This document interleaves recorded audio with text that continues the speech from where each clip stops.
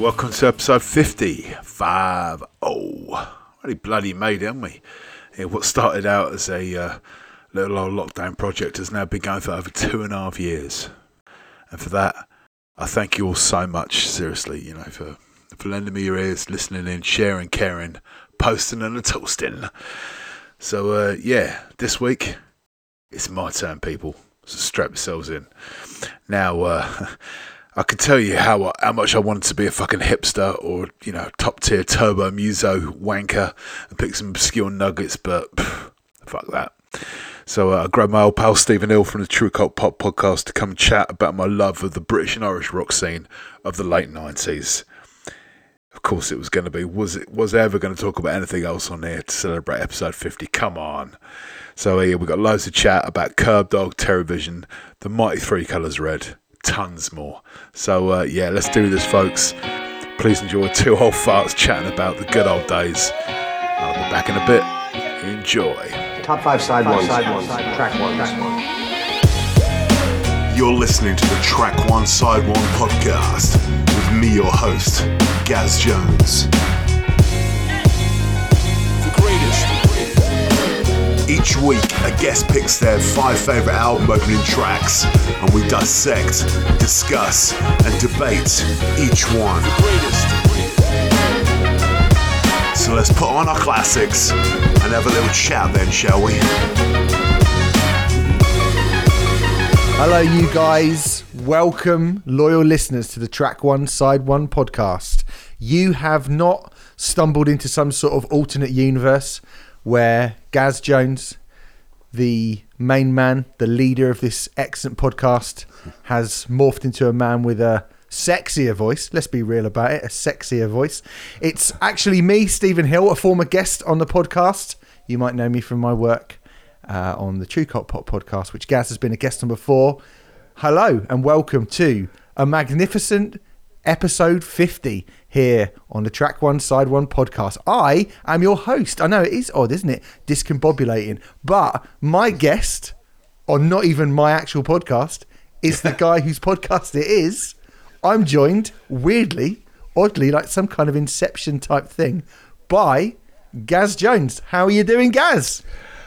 I'm all right, mate. That was a bloody good intro. You're confusing. You're pro, mate. It's confusing. Well, you've got to address the confusion. You've got to address the elephant in the room straight away. That this is your podcast, but for 1 week only, you are the guest on your own podcast. It's pretty cool. It is pretty cool. It's cool that I kind of got to 50 episodes. This thing that I kind of started in lockdown has reached 50 episodes, which is fucking mad, really. A nice little sort of labour of love / hobby that I've managed to hook up with some fucking awesome people like your good self. And so, I thought I'd play as privilege and do my top 5 because, let's be honest, it is the fucking hot topic on the table. Ooh, I wonder what Gazza picked for his top 5. Well, look, it's not a straight just top 5. So what I will say before we get going, congratulations on 50 episodes. You've had some cracking episodes. Like, I am not just a guest. I've been a listener for a little while now. I love the variety of not only the guests, but the variety of the music that the guests pick. Who would have thought Dom Lawson would be coming on here and rambling on about mad old psychedelic prog records? Not me, not this guy. But he did, and it was great. It was fucking great. And what I love about it is, I mean, obviously you know what people pick beforehand, but I love how you pick up that baton and your passion for music always shines through in every episode.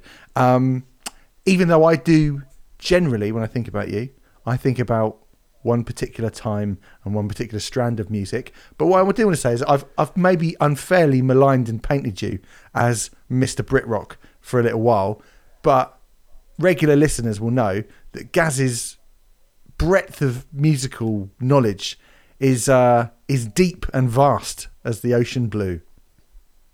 Yeah, it's true that. I mean, yeah, I think that's fair. I've been a musical nerd for literally as long as I can remember. You know, being a kid and being on long car journeys and deconstructing Queen songs in the backseat of the fucking my dad's Ford Cortina Crusader. Wonderful. Those are the days. I mean, that you are definitely giving that a very specific time period. I can almost like to the month. Almost. Like, do you know what I mean? Let alone a decade. No seatbelts on the back. Overrated, Definitely really. not. Do you know what I mean? Fucking overrated. Not. Cigarette lighter in the front, innit? Tape deck. Cigarette ashtrays in the back as well. Oh, lovely stuff. What you need. Living the dream. This young family. Yeah, fucking brilliant. Yeah. But yeah, mate. I've always loved music. Just kind of everything. I've never seen it as kind of particularly tribal, or because you're into that, you're not allowed to like that. I loved it all. Even like when I was younger, I did keep a few things kind of undercover, as you Mark well Owen. know. Mark Owen, hello. Yeah, and now it's just like, oh, come on, man, it's all fucking great. And friends of mine have said to me over the years, I will find something positive to say about the shittest of music, and I'll take that. I know, Matt. I've seen you tweet Pop Collaborate and listen about Phil Collins, so I know this to be true of you. mate, I was literally my whole life was leading up to that moment when they did both sides. I was so happy. It's dog shit because I knew it was absolute dog shit. Yeah. And a good friend of mine who actually did buy it at the time has always kind of stood by that album, and I've always been like, it ain't great. It's not great. But mate, to go back to your original point, I actually think that's much more admirable. Definitely, clearly it is, to find something, to see the good in stuff. I think is an admirable trait. I think it's often harder with bad music. I mean, you know, on True Cut Pop, my podcast last week, I don't know when it's going out, but as we record of last week, you know, I was singing the praises of James Blunt, which is not something I want to do on a regular basis, obviously, but occasionally you got to look at it and go, you know what?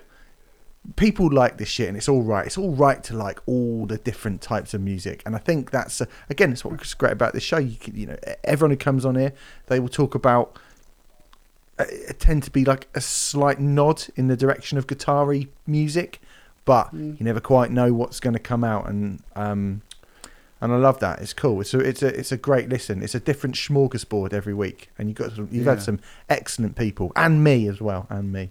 And you, we both lost our collective shit over Buffalo Stance, which is, I think that was our bonding moment, mate. To be definitely, honest. Mate. Yeah, definitely. I wondered because when I didn't really know you when you messaged me, and I did go, is he going to go? What's that? Buffalo? I don't even know. And when you were like, this is the great, I was like, is he just saying this? And then when you got into it, I was like, no. It's part of the cult of Nana Cherry's Buffalo Stance, which is still, as far as I'm concerned, the great. It's the if it was a film, it would be Jaws.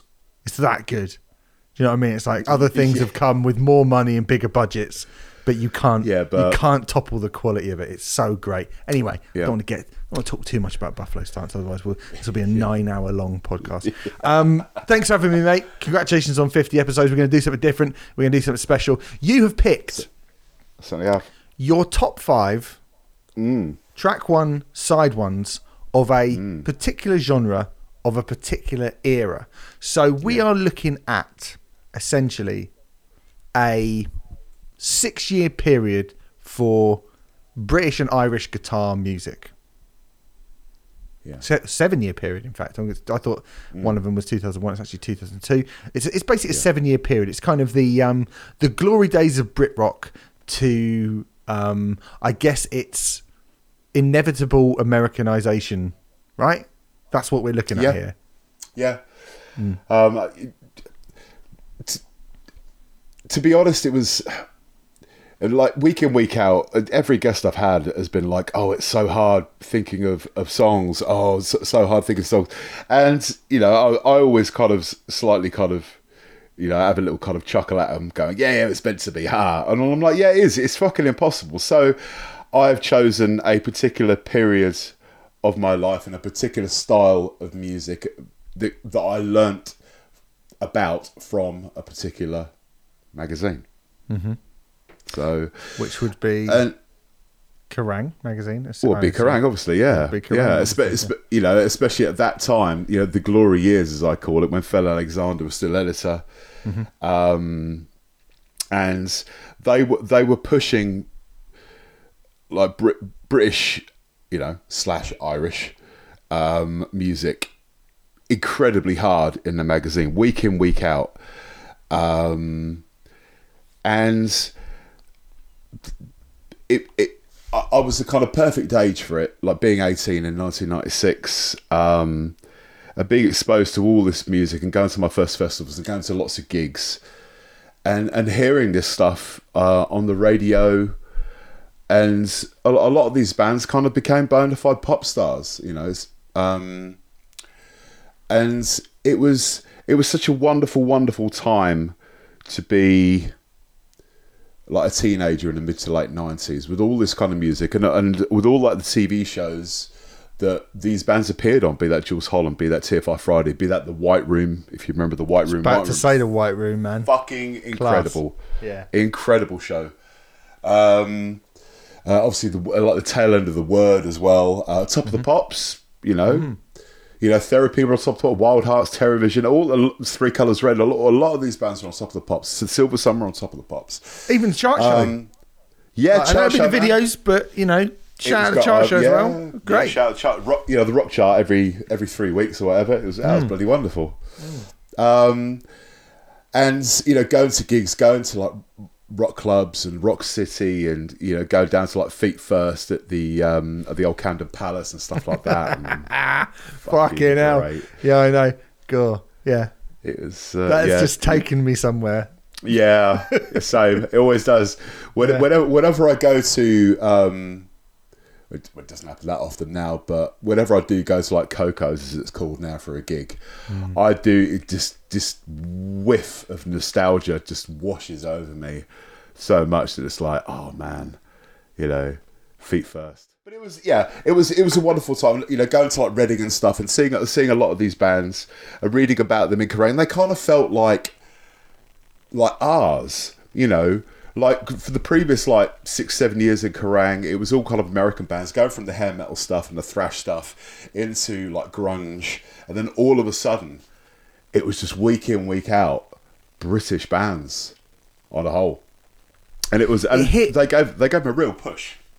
Yeah, and it hit something. Like I was sort of listening to these songs today, and I put on a few others in the aftermath as well, because you know, undoubtedly, like some of it, I think, were you to play, like obviously Sam, who I do Tube Cult Pop with, is 29, and trying to get him to listen to like, I don't know, Symposium, Baby Chaos, or, do you know what I mean, or like, you know, China Drum or something. You know, he just sort of goes, ugh, I don't really know why I need to listen to this. Like to him, it's like probably like what we were like listening to Chuck Berry or something when we were kids. We were just like, what is this rudimentary, old sounding, quite kind of like simplistic, because you know, all of that stuff. I think, you know, you're right. Everything you said, it chimes with me and resonates with me so beautifully, because you're so right, because I was so the right age for it.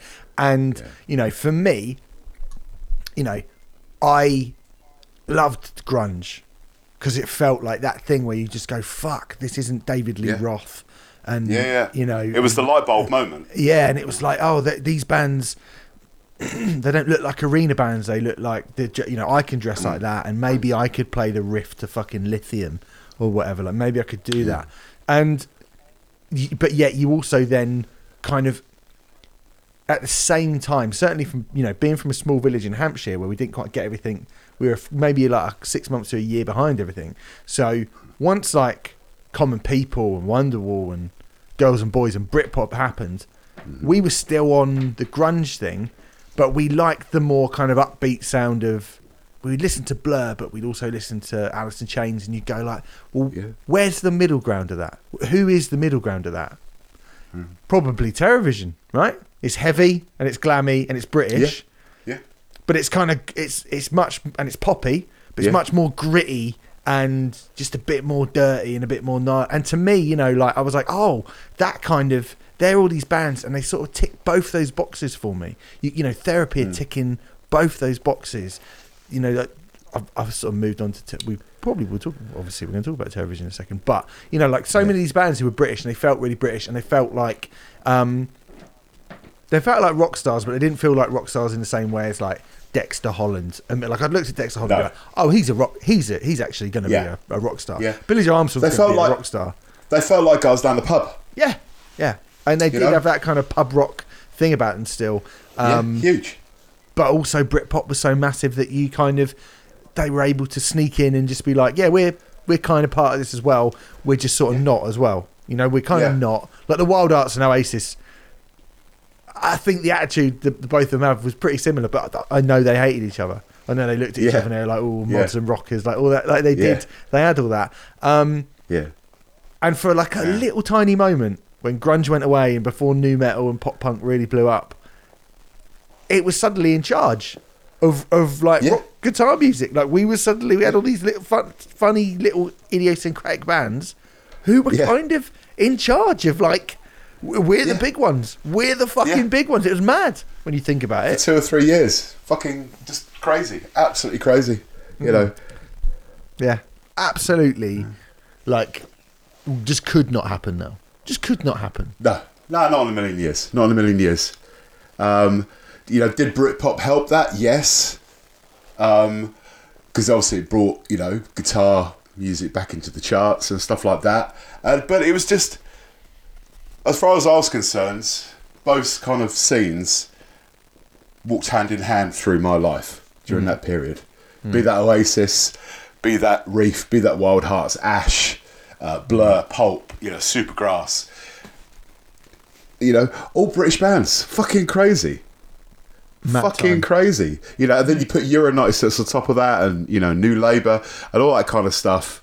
You know, it was, you know, I am going to get misty eye because I don't give a shit. But it was fucking amazing being 18 around that time. It was fucking unbelievable. Yeah. You know, I used to work with Train Spotting as well. You put that in there as well. It was just all, you know, all this, you know, Damien Hirst, all this kind of shit. It was mad. I used to work with a guy in probably going back about 5 years now. He was about 23, so he's probably like 27 now. And he said, "Used to like this is if people think we are being misty-eyed, this 23-year-old kid was like, I can't believe you grew up and saw the birth of the Premier League. I'm so fucking jealous of when footballers could be Eric Cantona and could be Ryan Giggs, and Lee Sharp and like all those." And he was like, and Ginola, and you had the Spice Boys and stuff like that. And he was like, and the music. Colin Hendry. Colin Hendry. Yeah, we could be Colin Hendry. Just a big Scottish. Yeah, I don't know much about football now, but I can name a lot of 90s football players. Yeah, and he was like, he's like, football's better now, but back then everything felt like raw and just, it was a fucking wild west. And he was like, you know, he's like, going to see Oasis or going to see Blur or whatever. Like he was 23 and he was just like, I love the 90s. I love it. So I don't think it's in our imagination. A lot of it, you know, I don't think it's in our imagination.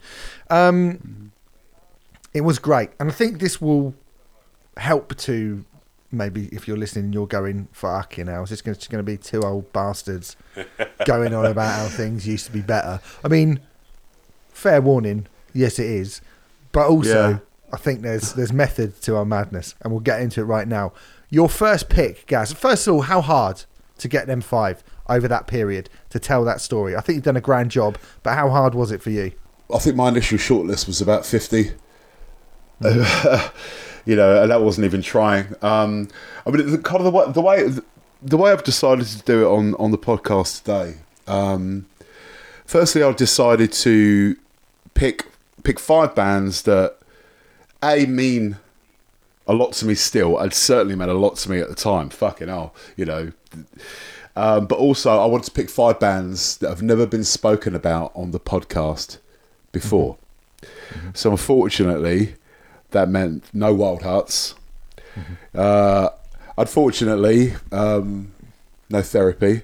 Mm-hmm. So gutted. Yeah. To be fair, I've spoken about Therapy at length recently. Yeah, you're going to do some more soon as well, aren't you? So, you know, I am, mate. Yeah.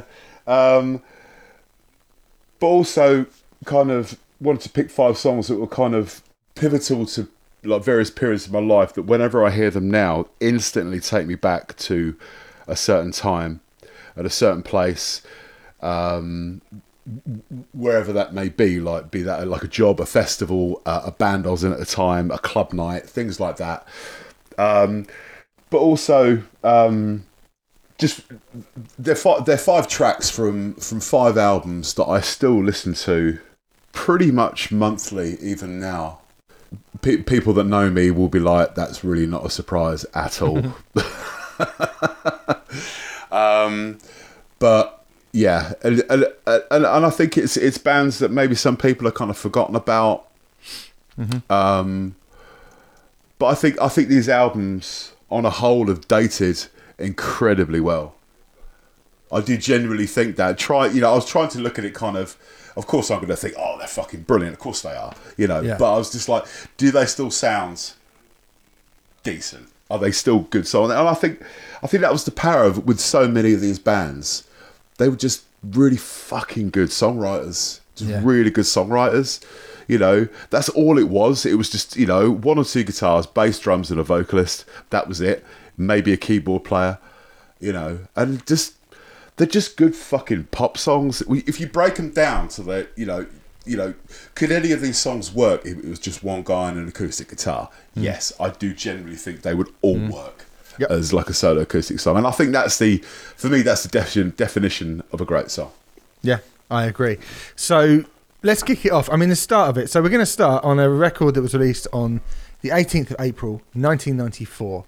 I think it's worth saying, just for a little bit of context, it's worth bringing up the Wild Hearts because I do think, in terms of a band, I guess that certainly defined the early era of this music. The Wild Hearts are the band. But I think if you're talking about a band who define maybe the most kind of surprisingly commercially successful, you said like a few of these bands became actual pop stars. Yeah. Terrorvision were called like the new Slade at one point, and How to Make Friends and Influence People was a very commercially successful record, and critically as well. I mean, after Formaldehyde, which is fine, kind of all right, isn't it? It's all right. This is a big old step up. It's all right. It's got My House on it, which is it's got American TV. It's great as well. They're the 2, aren't they, off that album, I reckon. There he is. He's got it on tape. There it is. How to Make Friends and Influence on People when people is on actual cassette tape. You threw me there for a second. Alice cassette that I bought. Yeah. Alice, What's the Matter? As the opening track to that record. Yeah. Go on. Yeah. Hit me. What's the? I mean, it's like you said there, like the step up between Formaldehyde. Because I remember, I think it was about a year or so before How to Make Friends and Influence People came out. Good friend of mine, he had this Kerrang tape. It was like a double tape, and like the first tape was all kind of like new stuff, like the Wild Hearts, Sepultura, Pantera, and then the second tape was like old school stuff, like fucking hell, it was like Rush and Freebird, and you know, Bat Hell, stuff like this. And there was a Terrorvision track on. I'd never heard Terrorvision before, but My House was on there on that first tape. And I was just like, I love this. And my mate who's taped this Kerrang tape he bought the album Formaldehyde. And I remember hearing it and just thinking, it's right. My House was like by far the best song on there. And then I remember watching Top of the Pops, like early 1994, must have been, don't know, sort of February time, and seeing them do Oblivion. And I was like, fucking hell, this is a step up. This is like, I've always been a sucker for a whoa or a doo-wop or yeah-yeahs and things like that. And I went down Woolworths the following day. The following weekend, I bought like the cassette single of Oblivion. I rinsed it, and then the album comes out, and then I think firstly, part of the step up is the fact that this album, and I think Regular Urban Survivors, were both produced by Gil Norton, like AKA the guy that did fucking Colour and the Shape, so like big rock albums, and like the way it starts with that, basically they rip off that Split Enz song. Is it I Got You? Yeah. Ding ding ding ding ding ding ding ding ding ding ding ding ding ding ding, and then Tony, who could literally be a fucking plumber or something. They all just look so normal, just like working men guys, Bradford man, who could happen to be in a band. Yeah, exactly. And that Alice, what's the matter? Like I still remember the first time I heard it, and then it just down out, and then the big chords come in, and I don't know. Tony Wright he has. I mean, 9 times out of 10, his lyrics are fucking nonsense, but it really doesn't fucking matter at all, right? He sings. He's got that fucking rhythmic way that he does words. It's quite hard to sing along to some Terrorvision songs sometimes because it's very much like it's so kind of rhythmic the way he kind of enunciates all the words and stuff. And that was Something About You really picks him up like a hot cup of coffee and a hot coffee cup, and it's fucking great. And it just sounds big, and like I think Alice What's the Matter was like the third or fourth single off the album, because there was like about 6 fucking singles off this. This was like Trouble Gun. It was the fourth, apparently. Yeah, fourth. Yeah, 5, which is nuts. Yeah, for me, this is by far the best Terrorvision album. I know you're a massive fan of Urban Survivors. I really like Regular Urban Survivors. I think it's got the best song. I mean, this might be front to back the most kind of consistent record they've done. I think the best songs of their career. Bad Actress to me is like Bad Actress, amazing. You just think like I don't think Terrorvision. I didn't know Terrorvision were capable of writing a song like that. No, it's bad, isn't it? I mean, there's a precursor to Bad Actress on here, like some people say. It's a beautiful kind of dark ballad, and just like 4 fucking guys from Bradford, none of them, particularly good looking at all, but somehow Tony Wright ended up becoming a fucking sex symbol. Yeah. It's mad. And it's mad to think, just regular, normal working class guys from Bradford, and like this album was a bit of a slow burner. I mean, I don't think the album got top 10, but everyone had it. Everyone I knew had this. It was one of those albums, like Trouble Gum, the indie kids had this album. The pop kids had it because there were buttonfied pop hits on it. The Kerrang readers loved it. But it was so mad, like how fucking big they got. Like a few years down the line. I mean, I think I alluded to it when I guested on the podcast last year when we were doing the Reading special. How I think, Terrorvision, they should have been the main support to Metallica. Yeah, it's mad. That's even more mad than Therapy subbing Metallica at Donington 95. The fact that Terrorvision got that fucking big, at that point of their career, I mean, you know, they'd already disappeared over the precipice by that point, because what was that album? Shaving Peaches. Fucking terrible. Yeah, but had that even come out at that point? I think they were still touring off the back of Regular Urban Survivors, because I remember... Oh, it would have been, yeah, it would have been 97, yeah, of course. Yeah, because I remember Reading... It was 97, because 96, it was Terrorvision, then Offspring, and then Rage, and then The Prodigy, and you go, well, you're not getting above any of them, obviously. No. But genuinely, I mean, you know, I've said many a time to people, I've said, like, guess who had the most top 20 hits in 1996? You know, just after What's the Story, Morning Glory came out, just after the Spice Girls came out. It was Terrorvision. The most top 20, like... Terrorvision, mad. Like more top 20 hits than Oasis and the Spice Girls that year. It's fucking crazy. Like, it's crazy.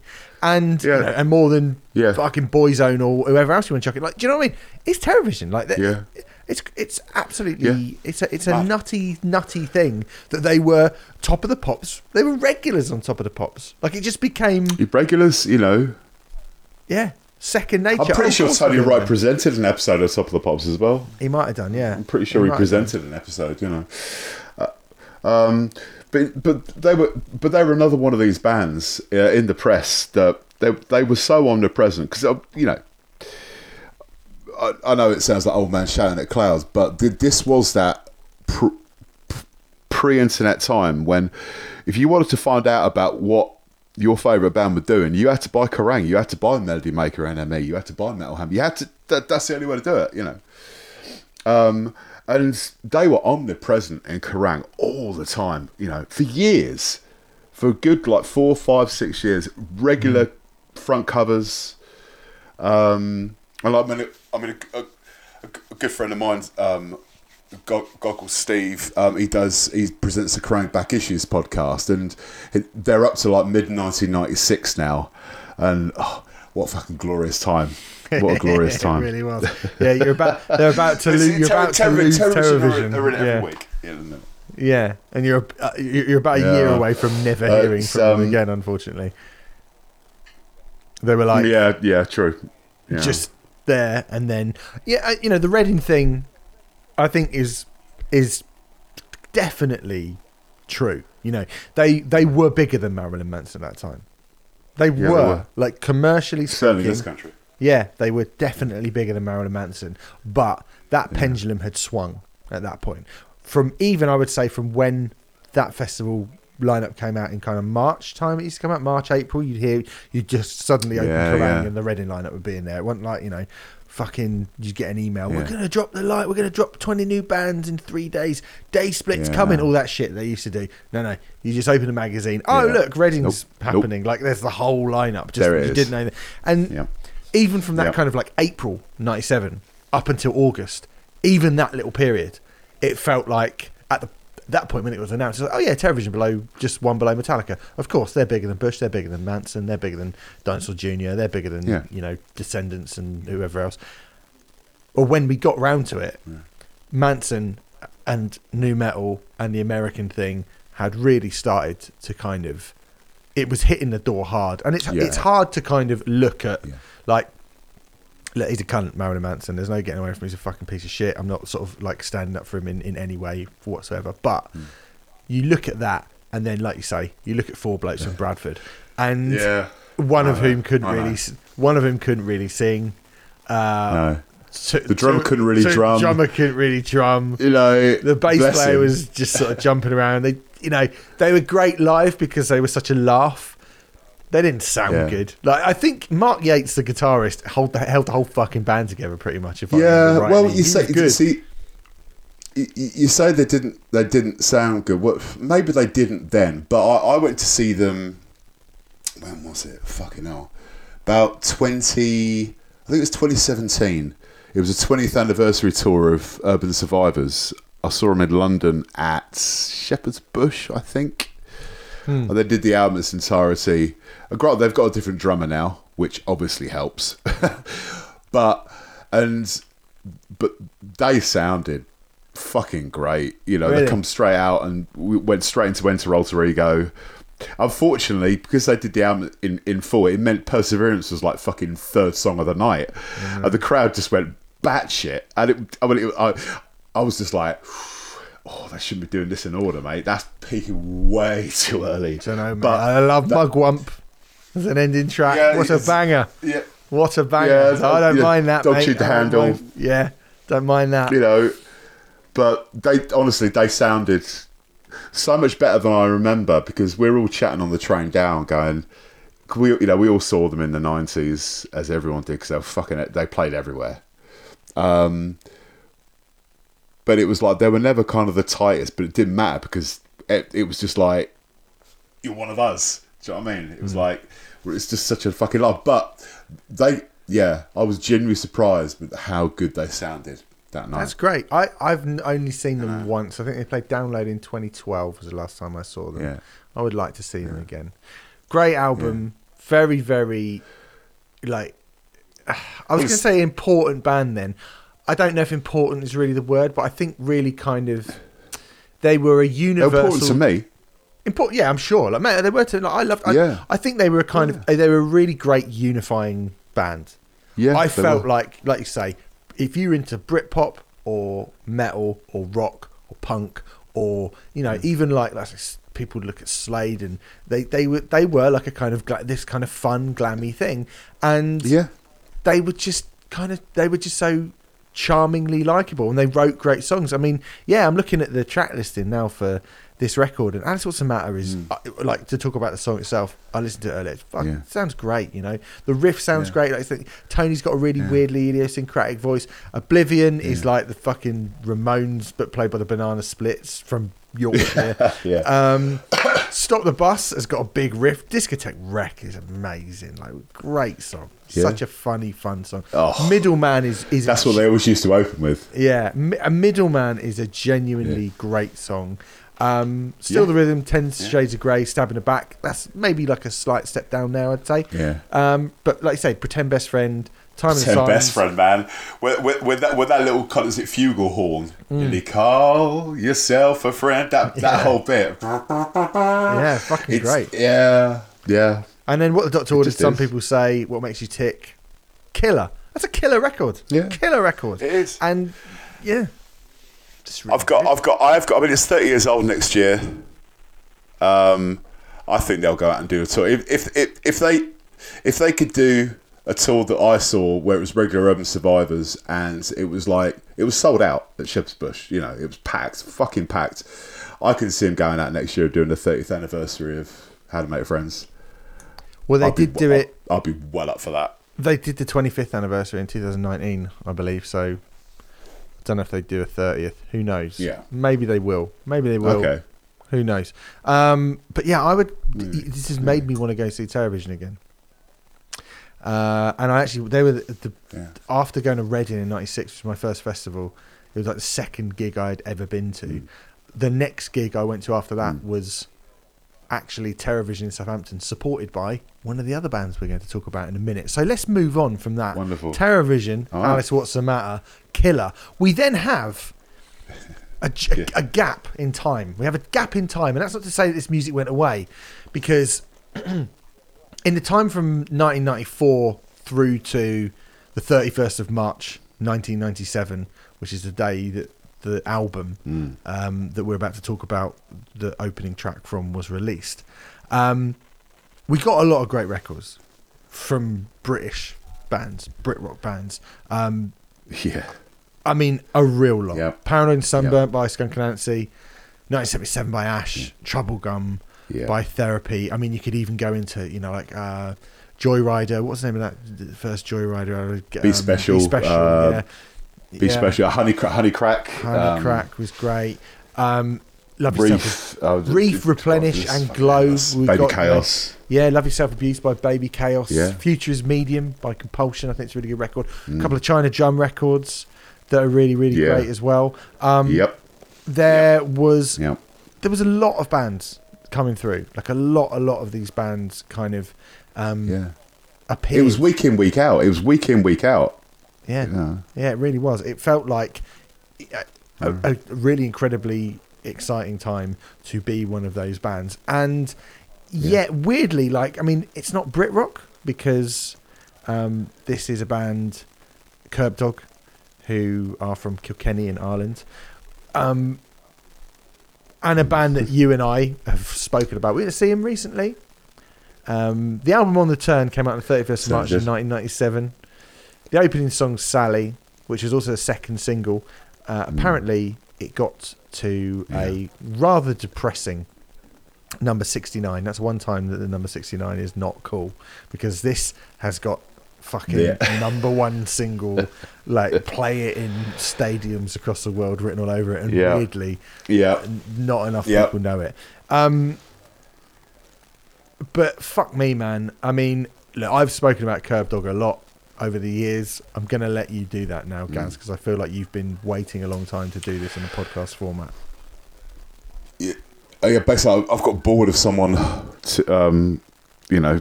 picking Curb Dog. You let me down, mate. That's the only bad thing about when you were a guest. I was just like, oh, he didn't pick fucking Curb Dog. I was banking on that.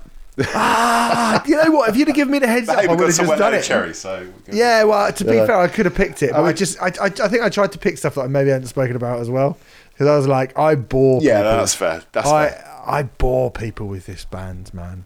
I really do. Not here. I've bought. I think I've bored a lot of people / introduced a lot of people to this band over the years. I first became aware of Curb Dog, like, we'll take you way back here to about, I think it was like early mid '94. So obviously still living at home. Mum and Dad, like, I was always hassling Dad when do we get a Sky TV, Dad? I'd love to get Sky because I wanted MTV and stuff. And my dad refused point blank to get a satellite dish on the side of the house. He was like, not having one of those bloody dishes. Fine. So basically, my access to kind of rock music on the telly was pretty fucking limited to, like, the rock chart on the chart show, which we spoke about earlier. And the only other thing was this weird little program on about 3:30 in the morning on ITV, presented by Crusher and Anne Kirk. Fuck knows where I remembered that name from. But it was Noisy Mothers, which was incredibly important to me. It introduced me to so much incredible rock music and metal music. But I remember one particular episode where there was, I think it was the video to Dummy Crusher, the only top 40 smash, as I think Cormac said at the yeah, Dizzy Heart's number 39 or something.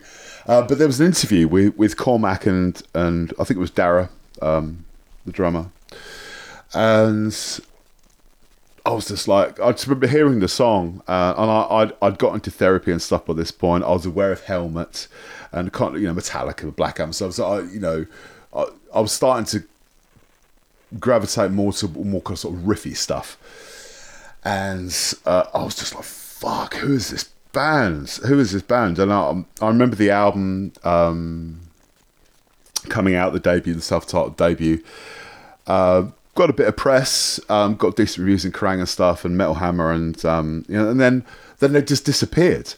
And again, when you were searching for like bands like, say, Curb Dog and Kerrang and stuff, and they weren't in there, I used to automatically assume that, okay, they split up, or that's it, done.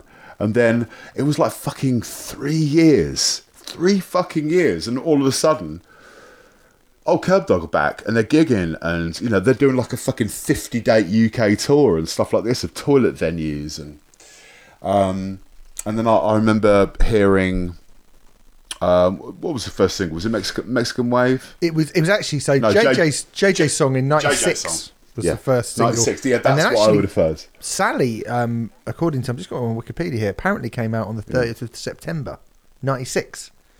And then there's a big old gap until the end of March, until On the Turn comes out, which again is a weird thing to do.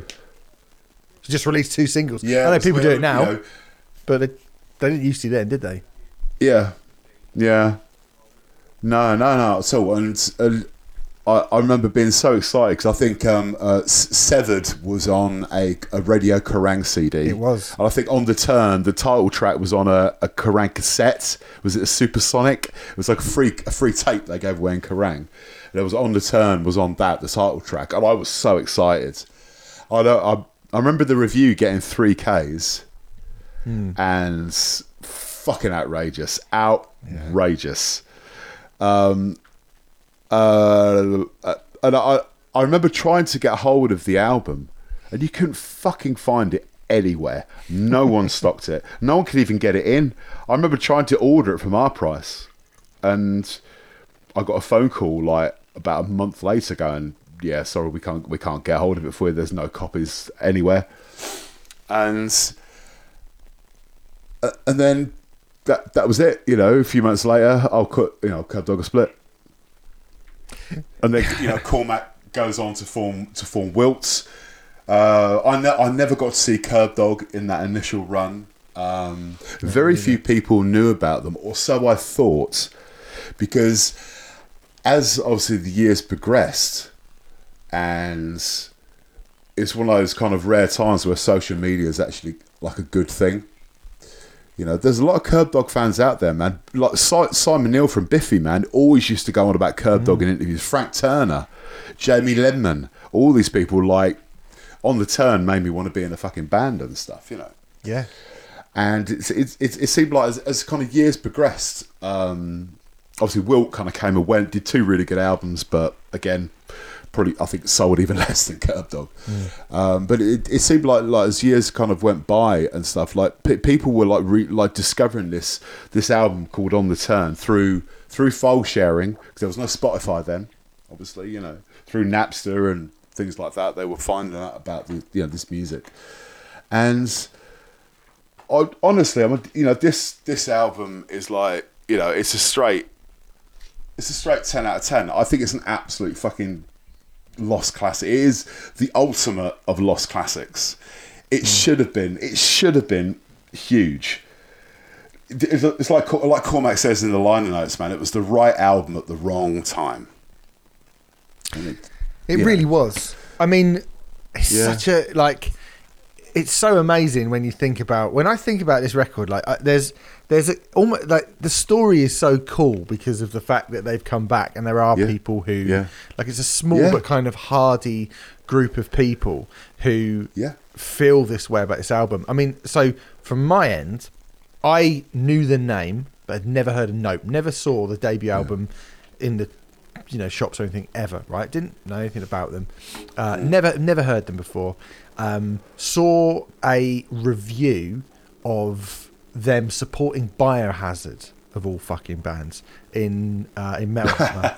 So they supported Biohazard. And they also supported Ministry as well, I remember, like around just before this album came out. Yeah. So it was odd because obviously, listen to the first album, and there's kind of nods to Helmet and Quicksand, and those kind of bands are definitely there, and that makes a bit of sense.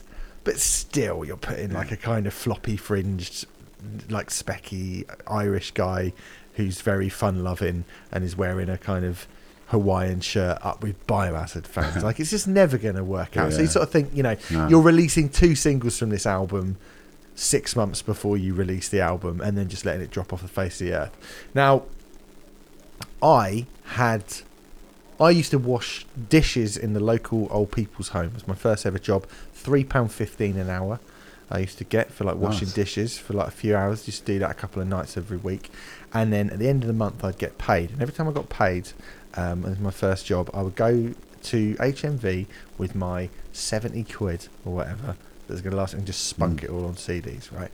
Or half of it on CDs. And so I think we were on half term, and this is back in the days when albums were released on a Monday, right, rather than on Friday. Albums used to be released on Monday, and I had a bit of money. First day of half term, I'm going to buy a couple of CDs. Just go in, right? Don't know what I'm going to get, and that sort of idea. I'd like to get this or that. Walked into HMV in Basingstoke, my local HMV, flicking through the thing. One stack, Curb Dog on the Turn, right? 6 copies of it sitting there, $5.99. Didn't get CDs for $5.99 back then, did you, Gaz? You and I remember the fucking $13.99, $14.99. You remember getting fucking more than that, mate. £20.99, £20.99 pence for The first Seven Dust album on import from Virgin Megastore. Come on, what am I? This is the fucking... No, I'm not, mate. I'm on £3.15 an hour washing dishes in an old people's home. You're going to try and take that off me, you bastards. Scream Jack and a Scream cost me 18 quid. It's fucking half an hour album. Do you know what I mean? Jesus, worth every penny, but fine. As it turned out, Yeah, and so I was like, I'd heard Severed on a Kerrang CD. I'd also heard Pledge was on a Metal Hammer CD as well, and I was like, those two songs are cool. Yeah. I'm going to get this, $5.99, why wouldn't you? Could be a bargain. Could be a waste of money, whatever. Could be a bargain.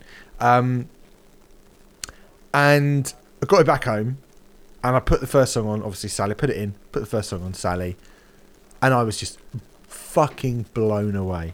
And I'd got my mate who I'd gone into town with, my mate Jimmy. Yeah. We both were like, put that song on again. And we must listen to Sally like 5 fucking times in the first thing. And then we started listening to the rest of the album. We were like, this album's amazing. It's fucking great. And I made the ridiculous mistake of going to... He was like, can I borrow this and just take it home and tape it and then I'll give it back to you? And I was like, yeah, cool. Gave it to him. And he gave it to someone else, who gave it to someone else, who gave it to... So I was trying to track this fucking album down. So I got it on the day, listened to it, was like, I love it. Then it was taken away from me for like 2 weeks. I had to go and track it down. When I got back, scratch on the CD, Sally, ruined. So I'm like, oh, fuck, I have to go and find it again now. Couldn't find it anywhere. No. The worst. So for years, Nope. all I had was this scratched, this like amazing album, which I loved. And everything else on it was fine.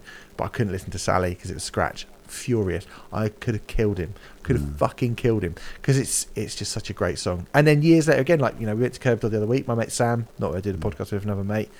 He's basically, we're only mates through Curb Dog, really, because he was one of my ex-girlfriend's friends' husbands, right? And we were like chatting about music. And you sort of chat to people, and you're like, oh, I like guitar music. Yeah. I like Metallica. Oh, yeah, me too. I like Metallica. Yeah. And then he went, oh, there's one band that I really love, but you probably haven't heard of them. I went, oh, yeah, go on, try me. And he went, Curb Dog. And I went, no. And then I went, On the Turn. And he was like, no. And then we became like fucking best buds, because he absolutely loves them. So it's such a, it's just a brilliant album. I can't talk about it anymore, because anyone who listens to me normally is like, this guy is going on about this fucking band that no one knows about again. But mate, you're quite right. It's just a brilliant album. I'm so glad that they now can come to London and play a sold out show in front of like a few hundred people who love them. I generally thought my chance had gone of seeing them. And I was like, well, okay, fine. I saw Wilt a bunch of times. Okay, I'll take that. The rare times they were doing gigs, it was over the pond. Fair enough, man. But as soon as tickets were announced, or there was these rumours on, there's quite an active Curb Dog Facebook page that the band members are on a lot and stuff, and there was all these rumours flying around that there might be some UK dates, 25th anniversary of On the Turn and blah blah blah. And as soon as the London dates were announced, I was just like, take my fucking money, man. I can't believe this is happening. And even on the day, I woke up and I was even on the train down, I still didn't quite believe. Even when I saw you, I still couldn't quite believe. Even when I saw young Simon Young, I still couldn't. My mate who came up with him from Hastings, I still couldn't quite believe that we were going to see Curb Dog that night. Even when I was in the fucking venue, paying £9 for a fucking pint of Guinness, I still couldn't. 2 pints of Guinness. I appreciate that, mate. Thank you. He puts his hand in his pocket. This guy. Nice. Shout out to Gaz for getting me a very expensive drink. I'm not used to fucking London prices, Jesus. But yeah, we were talking about like steps up, like a band stepping up to the plate in regards to their follow-up album with Terrorvision. But I think the step up from Curb Dog's self-titled debut, which it's decent. It's a decent debut album, man. There's some amazing riffs on there. But that's all it is. It's a riff album. It's just a riff. It's just kids messing about with riffs and drop D tuning. There is genuine craft, I think, to songs on the turn, Sally especially, man, there is genuine craft in that song. The way it kind of weaves and moves through all these different kind of movements, and way that when that first chorus kicks in, you know, got it wrong, Sally is one, and it's so big, it literally could topple buildings. And I always talk about bands disappearing, you know, through the cracks, because it was by 1997 the market was so crowded. 100 amazing bands slipped through the cracks, you know. Hello Joyrider, hello, especially Silver Sun, but the biggest one was on the turn. Yeah, and it's so wonderful to. I still get a kick now out of introducing people to this album. They're like, oh no, never heard it, you know, or you know, and they come back to me going, this is incredible. How was this band not massive? I'm like, I know, man. I know. It is. I think this is the summation of, because Curb Dog, like in '97, they looked like Nirvana. There are a few bands, you know, you got your Silverchairs and your Radishes and bands like that who are, you know, are nowhere near as good. But just on an aesthetic level alone, it would have been enough, I think, 4 or 5 years before to get Curb Dog over the line. Whether even if their songs weren't that great, to just kind of look a bit like Nirvana, it would have been enough to get them over the line. By 1997, when this record comes out, nu metal's it has a stranglehold. You know, this is the Cold Chamber, fucking Spine Shank Human Waste Project. This is that era where that stuff has risen from something which looked like it was going to be really cool, and it's now starting to get a bit dull, but you just couldn't get away from it. You just couldn't seem to escape it. No, it's inescapable. Even though there were a few bands fighting the fight, and I think Curb Dog paid the price for On the Turn coming out when it came out. If it come out 18 months earlier, we might have been having a completely different conversation. Well, I know it was recorded like best part of 2 years before it actually came out, I think, or at least 18 months beforehand. And I mean, like Cormac said it many times, I think he said it when you interviewed him a couple of years ago, like when you did that kind of lockdown interview with him, around the time of the reissues and stuff. You know, they just didn't have kind of enough kind of get up and go. They just couldn't be asked, you know. Imagine that. Imagine this is what you come up with when you're not even trying. Yeah, you're not exactly. Unbelievable. Fucking ridiculous. It's ridiculous, you know. And what was so? I mean, the whole night of seeing him a couple of months ago when we did was, I mean, it was just surreal as fuck. It was so fucking surreal. But like, meeting Cormac briefly, we went to like the Lexington afterwards. God knows why. I fucking hate the Lexington. But what are you going to do? It was all the way back to King's Cross. I fucking hate it in there, especially on the weekend. Ugh, horrible. But Cormac was in there, you know, and it was. I just wanted to shake his hands, you know. I just want to say, you know, Cormac, thanks for the riffs, man. Thank you so much for kind of just being ever present in my life, you know. And he doesn't believe it. He he doesn't believe it a lot of the time as well. No, he doesn't. He fucking doesn't. He still can't quite get a handle on the fact that people, you know, they're bigger now than they were then, which is weird. Yeah. I mean, for me, it was, so again, you know, I was on Team Rock Radio, and I was like, Sonosphere 2014, when they were playing, I was like, I need to talk to Cormac Battle from Curb Dog. I love him. He turned up with his PR, and you could see he had a little bit of, you know, a day of press with people just being like, who are you, sort of thing. Yeah. And I went in on him. I was like, this is the fucking second coming. And he was like, are you taking, and he was probably like, are you taking the piss out of me? And I was like, no. And he eventually was like, come and stand. And my mate Sam, you met with the gig, was there. And I was like, Sam, who wanted to make you play drums? He's like, oh, Dara on the turn. And he was like, no, I don't believe this. And he made us come and stand by the side of the stage when they played Sonosphere so that he could see if we knew the words to the songs or not. And we were going mental. And he was like, you really do like us? And I was like, yeah. Oh yeah, mate. Yeah. This is the real deal. Yeah, it's a shame, but like in a lot of ways, it's almost. Mad. It's kind of cooler. It's kind of more interesting than if they'd have just become like Foo Fighters. Yeah, no, it is. Yeah. Yeah, exactly. It's. I have a lot of secret bands, but this is my kind of most secret of secret bands. It's a secret little club that very few people are aware of, and I love that. Yeah, it's amazing. Great record. So, Cab Dog. One of the bands who looked like that came along and maybe looked like they could wrestle something away from the new metal bands is your next pick, which is the title track and the opening track of Pure by Three Colours Red, debut Three Colours Red album. 12th of May 1997. You got it on tape there as well. How much? Still got the OG cassette. $1.99. $1.99. That's bargain as that. Yeah. Now, Three Colours Red, Gaz. Yes. I would say kind of the polar opposite of Curb Dog in a lot of ways. Not in terms of the quality of the music, because again, this album is spectacular. Lead review in Metal Hammer, I remember it getting the full 5, like whatever they were, like lightning bolts, I think they were doing at the time. I think did they get 5 in Kerrang? I think it might have done as well. And I think it did, yeah. And I felt like this was one of those albums that we all were waiting on with bated breath, because obviously for ages there's that connection with the Wild Hearts with Chris McCormack, and they signed to Creation Records. And Alan McGee said they're going to be as big as Oasis. They might be better than Oasis. And then you had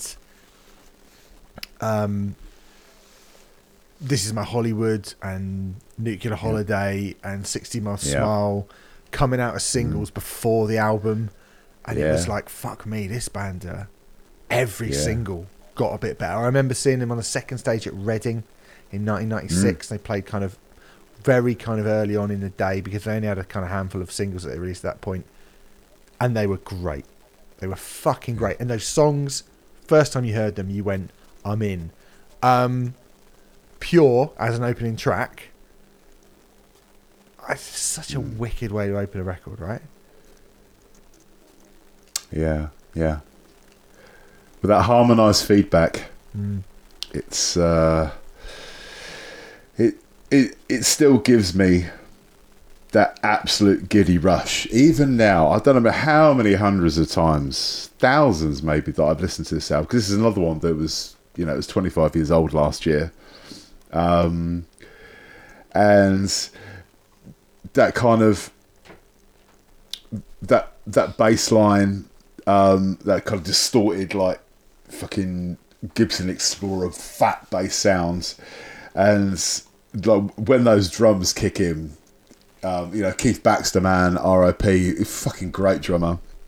And when it all comes kind of clattering in at the same time, and then when the one thing in your life goes crashing, it just straight in, and they were that kind of amalgaming of like the Wild Hearts, a bit of Sex Pistols, but pop songs. They were all played with like a cold lip, and there was obviously massive kind of punk influences and stuff. But Pete Vukovic kind of harnessed that kind of punk rock fury that Chris McCormack had, and he kind of put these amazing kind of hooks and melodies over the top of them, and like you were saying, like I was waiting for this album for fucking time. I remember like buying all their singles, because that was that wonderful era of like where it'd always be like a double CD set. There'd always be 2 CDs for each single, and you always got live tracks. So like, as it turned out, I kind of I'd heard like over half the album by the time the fucking album come out, because because of the fucking live B-sides and shit. Live version of Nerve Gas on the 60 My Smile single is fucking top. So First good. time I heard that version, I was like, this is a tune. This is an absolute tune. Yeah, it's just that perfect kind of amalgamation of like, I don't know, Steve Jones riffing with like almost Lennon and McCartney-esque kind of melodies over the top, I guess. It might be a bit hyperbole, but well, I think that's what they were aiming for.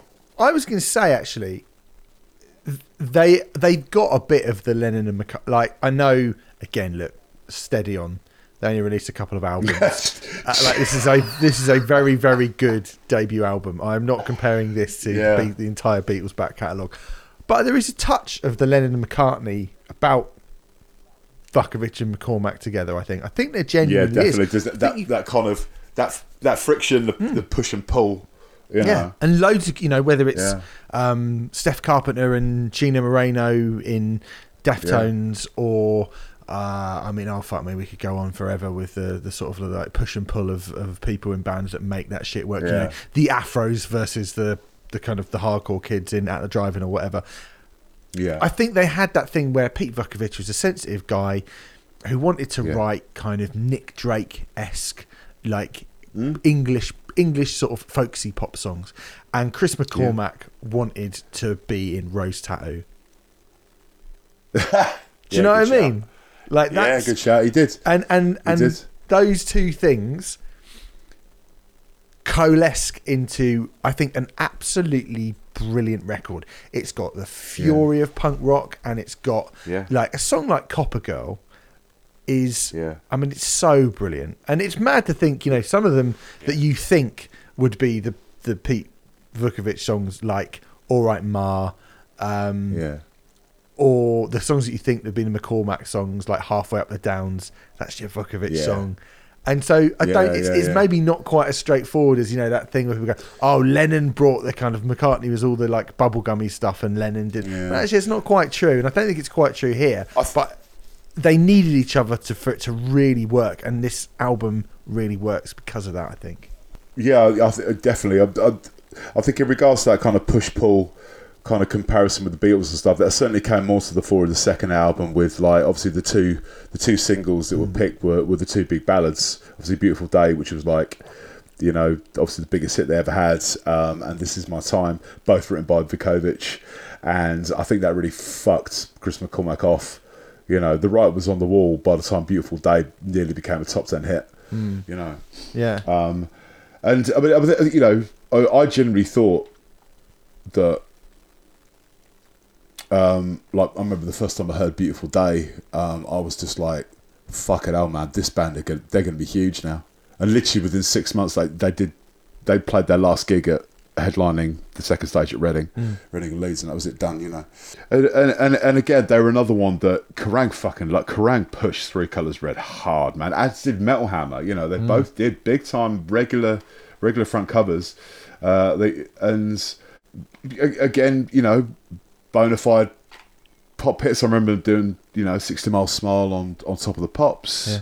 I remember like summer of '99 going to see Aerosmith at Wembley Stadium, and fucking Three Colours Red opened the gig. That's a good day. It was. That was Lenny Kravitz, Stereophonics and the Black Crowes, I believe, as well. Yeah, and Three Colours Red. That whole lineup is so 1999. I know.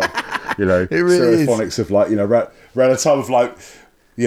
That back when they were actually good. Then I'm not gonna I'll die on that hill and say that first Stereophonics album is still fucking great. It just went badly downhill after that. But I got a bit of time for Performance and Cocktails. I've got a bit of time for that. Bartender and the Thief, man, and Just Looking and stuff like that. There was some good. They were great that day. But it was just weird, like getting into like. Wembley, the old Wembley Stadium, like baking hot summer's day. Like, I think it was like June or July 1999, and seeing Three Colours Red opening the fucking stage. Literally about a month before they were going to split. They reformed a few years later. I went to the reunion show. They did. I think they did 2 nights at the Barfly in Camden in summer of 2004. It was around the time of the Euros. I remember. England were playing that weekend, so I can't remember who, but I remember they were playing. And it was wonderful. It seemed like there was that kind of feeling of like unfinished business. And they did one album, but Vukovic and McCormack, they're just. I think even now, I don't think you could put them in a room together. I think that even now, 20 years after they split again for the second time, they're still fucking, just, hate each other. I mean, I've got Ben I've managed to get Ben Harding confirmed as he was like the original Three Colours Red rhythm guitarist. Yeah. I've got him confirmed for the pods, and I did ask it. I sort of did approach the fact, would you be okay if we spoke about Three Colours Red? Because obviously he was in Census Things, and Census Things were like a hugely important band to me when I was at college and stuff. Census Things and Mega City 4 and all that kind of stuff. But I've got a lot of questions about Three Colours Red, and I've seen if you don't talk about that, that's good. But he was like, "Yeah, man, I've got no issues," because I want to know, because I want to know what happened with Pete. Why isn't he fucking making music anymore? Because I remember he formed a band after Three Colours Red called Bass Knives, who released like one EP on Mighty Atom Records. It was really fucking good. It had gone back to this sort of sound of Three Colours Red, your kind of pure era, and that was it. He literally disappeared. Yeah, he went solo in the first split. He went solo, didn't he? Yeah, he formed a band as well called Elevation, which wasn't great. No, but. Yeah, it's another one of those things where, I mean, I guess, what would you call it? Musical differences, personal differences, whatever. It could have been a thing. It definitely could have been a thing. Let's say Beautiful Day was massive. I mean, the gig for me for Three Colours Red will always be that Metallica day at Reading. Right? Yeah.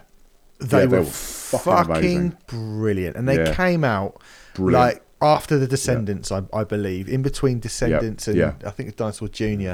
And, we'd already had Radish and Dog Eat Dog and someone who we were about to talk about, and you were about to get like Terrorvision and Manson and Bush and Metallica.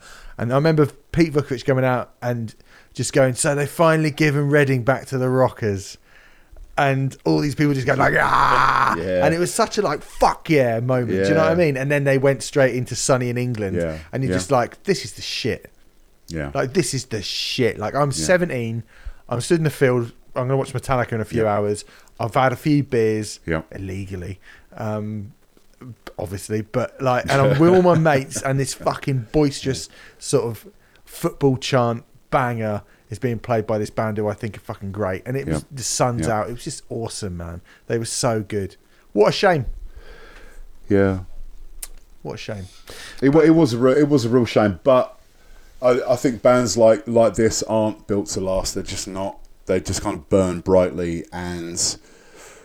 But like I said at the start, man, I still regularly listen to all of these albums that I'm talking about this evening, on a pretty fucking regular basis. And because I know, I think it was last year, is it Demon Records did a re-release of both Three Colours Red's album on vinyl. They both got a re-release. I think Jason Arnott gave them both like 9 out of 10 in classic rock. It was really nice seeing like the go-to Brit rock review guy from Kerrang back in the day, still kind of like, good lad. Yeah, it was really nice to see. Yeah, I was sort of reading the review and I was like, who's written this? Jason Arnott, fucking amazing. Yeah, classic. I didn't know that. That's great. I might try and pick that up. Anyway, Three Colours Red, a band. So, you've got a band who kind of made it and sort of broke, and then new metal comes along. You've got a band who never got the chance because of new metal. You've got a band who probably could have had a chance, but blew it because of themselves. And we move on to a band who I think ultimately you could say, when you're talking about the biggest success stories of Brit rock, the biggest bands. Seems kind of mad to say it now because it took them a little while. Feeder, Polythene, the debut album from the Welsh trio Feeder. He's got it on tape again. He got them all on tape again. An album I bought the day it came out, 9th of May 1997. I was there because Swim, the EP that came out in 96, is fucking banging. It felt like maybe people weren't quite going to get Feeder because they'd been around a little while, and they were peers with like the bands we've been talking about, Skunk and Anansie, and they all those bands got signed and had albums out, and it took Feeder a little bit longer. The UK's answer to Smashing Pumpkins. How many fucking times did you read that around this time? That's what got me kind of interested. Was seeing that in a live review of, I think it was a Kerrang package tour. I think it was maybe them and like, I don't know, fucking Radish or something. I'm trying to remember who was on it now. It was, I can tell you this, it was A, Feeder, and I think it was Vitro. Do you remember Vitro? They were like electric. Oh, fuck, yeah. Or was it Manbrake? Yeah. Hold on. Or Catherine. Okay, oh God, no, I don't know. It's basically... It's basically... You're just naming bands now. I think it was A, Feeder, and Catherine. I think it might have been Manbrake. I know A and Man... I think actually, I don't think Feeder played that. I do think Feeder and A did a tour together, and there was someone else. I think it might have been Catherine Will. And then A did a tour with Manbrake, and then they did another one with Vitro. Yeah, there was... there was a bunch of them, weren't there? There was, but again, I heard a Feeder song on a free tape given away by Kerrang. It might have been the same one that Curb Dog were on, I think, but it was a track off Swim. I think it was Shade, like the penultimate track off Swim. Just I was just like, yeah, this sounds like Smashing Pumpkins, especially the way Grant was singing back then. That kind, I don't know, how would you describe it? That kind of ethereal. It was like, breathy. It was breathy. But that kind of super heavy, fucking overdriven wall of guitars, but this kind of like dreamy kind of whispery vocal on top. And I was just like, right, I'm in. And then I for a long time, I was just like, they can't be English. They can't be. Fucking hell, they sound so American. But they're not. They're not English, to be fair to them. Well, no, they're from, boys from the valley, mate. Yeah. You know, they're from Mayans, fam. You know? Is it? Well, yeah, is it? Yeah, is it? My dad's side of the family are from Abergavenny. Oh, right. In Gwent. So, name like Gareth Jones. What are you going to do? I did. Do you know what I mean? I did wonder. Yeah. But like again, it was like Feeder, man. It was that this doesn't happen with bands anymore. That they, Feeder finally got massive on their fourth album. I mean, Echo Park. Third album proper. I class Swim as an album, so it was technically their fourth album. Yeah, technically their fourth album. That kind of slow builds, touring with everyone. Every year at Reading that I saw them at like 4 consecutive Readings. Every year they were slightly higher at the bill. Then they got on the main stage. Then it was mid-afternoon on the main stage, and then the crowd getting bigger. And each time they released a single, it got a bit higher in the charts and stuff like this. And let's not forget, 1997, this was Metal Hammer's album of the year. Love that. Put that in your fucking pipe and smoke it. I love that. I fucking love that. I love that. I fucking love that. And do you know what? I mean, I love it because it's not the worst shout in the world to make this album of the year. No. What I also love is it's straight up between this and Entombed, really. Yeah. I mean, they're the two best albums that year. There's a lot of good shit out that year, to be fair. Yeah, it was a mental year. But I love the fact that this beat them all. It did. And the thing is, as well, is that every time some twat on the internet says to me, I remember when Metal Hammer had proper metal bands, and I'm like, what, like Feeder? Yeah. Like when Feeder are album of the year instead of Gojira, you'd rather that than Gojira, would you, mate? Love that. Yeah. So it's given me, that little barb to throw back at people for 25 years. But it's just, I think this is out of everything you've picked, maybe actually no, this and Curb Dog are the two where you go, you can't argue with this. This is aged brilliantly. No. Like this could be released today by like Teenage Wrist or something, and people would go, "It's amazing," or Nothing or something. Oh, great! What an album! I mean, it's still like by some distance the best Feeder album. I think it's their kind of. It's the only time they've done like a complete album. I think with not there's not a duffer on it, I don't think. I mean, this is the original version. It got re-released a year after this when High was their first top 40 hit, obviously. And they took off Waterfall off this, which I really like Waterfall. Waterfall was a decent song. It's like sort of heavy one. But like in terms of like I mean, obviously the first track is Polythene Girl, and I remember like putting it on because I heard Stereo World. I mean, fucking hell, Stereo World. My God. Tangerine was a single. I remember it's hearing that and it's like, fuck me, just riff. I think I'd heard Cement. That was another single before the album. Yeah. But Polythene Girl kind of kicks in with that. I mean, it's so fucking Billy Corgan. There's, run it up the mast, show your influences are kind of front and centre. But Feeder for me, it was the way that the three original guys kind of linked in. I mean, John, I can't not talk about this album and not talk about John Lee's drumming. John Lee was a fucking phenomenal drummer. Yeah, he's great. And he had that kind of, I don't know. He just had a feel, and that pocket, that groove that he had, that obviously Feeder never had again. Obviously, for obviously the reasons we all know. But that kind of groove that he had just kind of elevated these songs up even more. And I mean, Grant Nicholas has always been an amazing songwriter, regardless of what you thought of the stuff, that the material he was putting out in, say, the mid-noughties, when they were kind of sort of going full Coldplay. There's no denying that. He can fuck me. He can write a chorus. He can write a song, man. Yeah. You put Feeder's greatest hits on, and you know it every song. Yep. Yeah, every song. But there's just something so, I don't know. So there's something so kind of pure, and there's something almost like innocent about this album. There's something just so kind of, I don't know.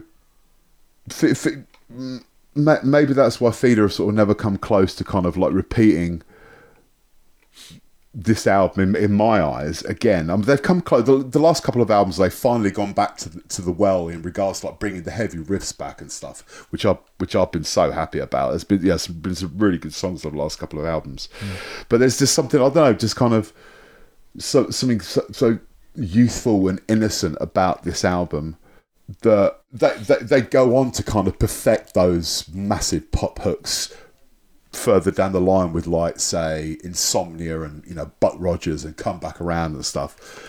But I don't think they ever sounded as great as they did on this album. Like, I do genuinely think it's an absolute 90s classic. Totally agree. It's the best. Yeah. It's the best. It's the irony is that Feeder took so long getting signed and being overlooked, and because weirdly, a lot of the other bands that we've spoken about, I mean, maybe not Curb Dog, but certainly Three Colours Red and Terrorvision, their influences felt much more kind of British, whereas Feeder's, and you could kind of argue, I guess, that even with Curb Dog, that they were maybe influenced by Therapy, who were kind of quite close to them and stuff. So you could go like, well, actually, considering like grunge was so big and American alternative rock was so big, this is the first time you really get into something where you go, well, okay, this is actually quite an American-y sounding thing. And it's weird that it took people so long to go, well, maybe we should sign that band who we can send over to K-Rock and put on tour with Everclear. Like, do you know what I mean? Like, it seems really fucking obvious to me. And yet it didn't happen initially. It didn't happen immediately. And this record came out and, it wasn't a big initial smash. I mean, like I say, came out in May, re-released on the 20th of October 1997 to include High. High's a great song. Like, don't get me wrong, High is a great song. Feels a bit weird in between Cement and Crash to me. I don't need that. Tag it on the end, like fucking Back to School, Mini Maggot, or something. Tag it on the end. Don't put it at the start. Don't fucking ruin the flow of the album as it was, because I think it was great before. But it didn't happen for them kind of it wasn't like it came out and everyone went, oh my God, this album's incredible, blah, blah, blah. And then they were shot up to, even playing this story. I mean, the first time I saw Feeder headline, because I'd seen them supporting Terrorvision, that Terrorvision show I was talking about. And that's when I was like, this band are really good. I want to get Swim. I think Woman in Town was on a Metal Hammer CD nice. Back in the day as well. And that's a fucking tune. And so I was like dead excited about this. And then I got tickets to see them. They played the Reading Alley Cat. About a month and a bit before the Reading Festival, maybe like 6 weeks before the Reading Festival. And I went down, which holds about 350 people, maybe 400 people. It's not big. It's not big at all. And they set up their own equipment and stuff. And they still were like, they were a little band. And they were fucking brilliant. And I've got to say, John Lee, like on the thing of, mentioning John Lee, when you're 17, and this is the thing, like we were saying before, you feel like you connect so tightly with these bands.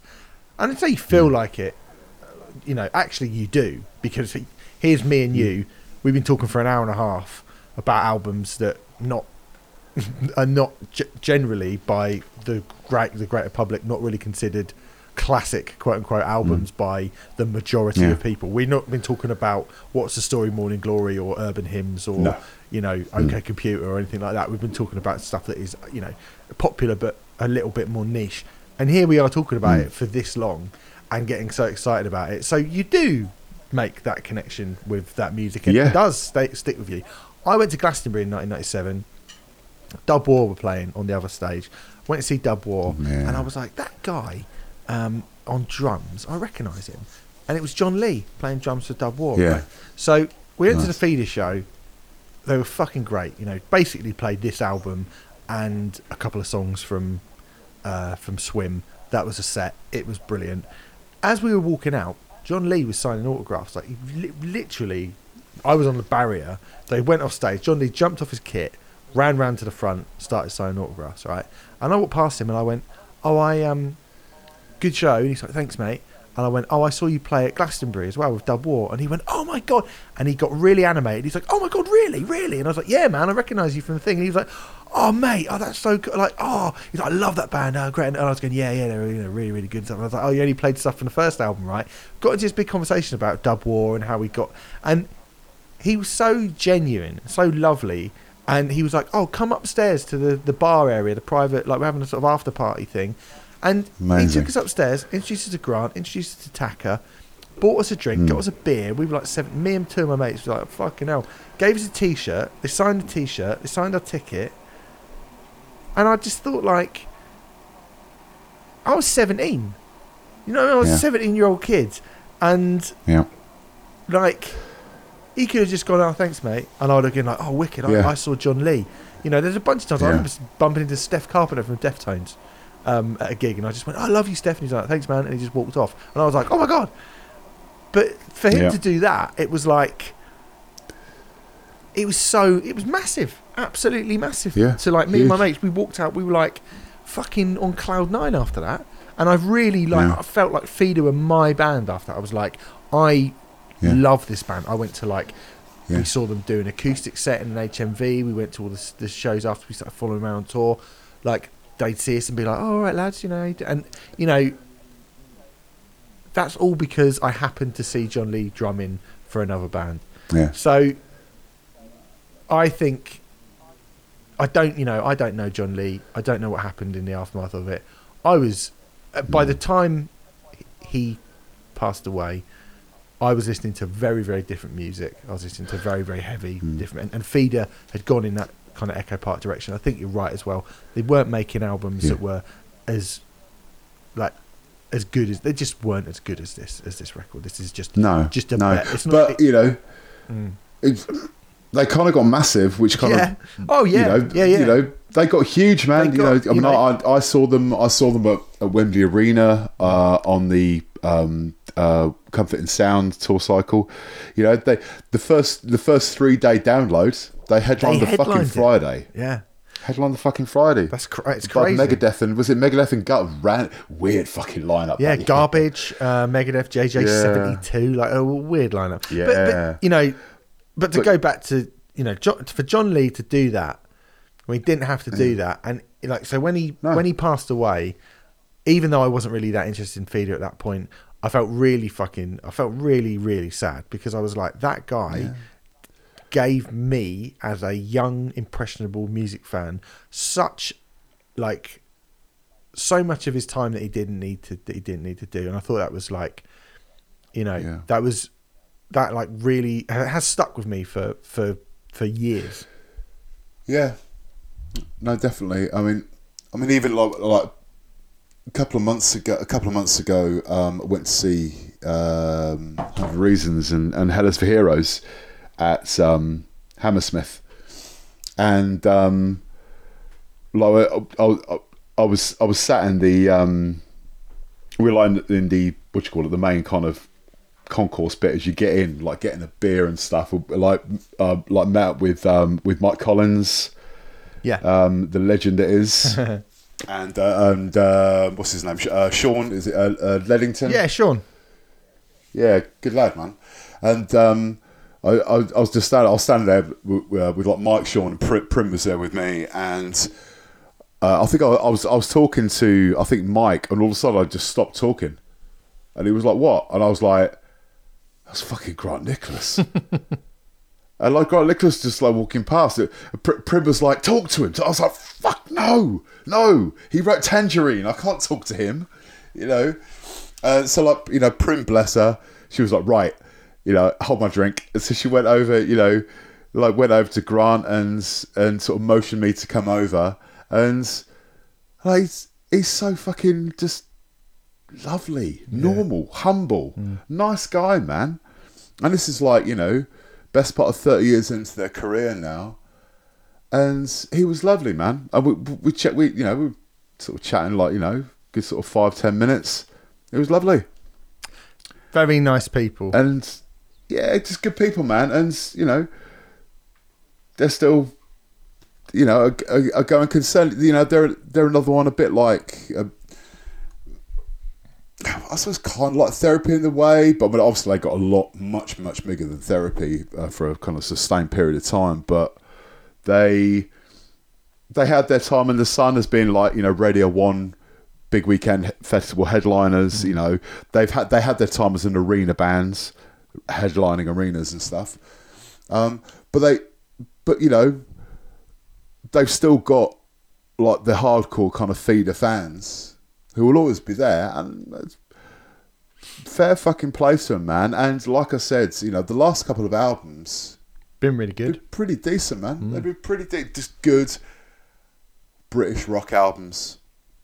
And I would never deny Grant anything because of the songs that are on this album. Just And you go and see him, and they don't even play that much off it, but you still have a great time. No, I'm always like, they don't. I wish you'd play a few more songs off it, and they don't. Yeah. But still,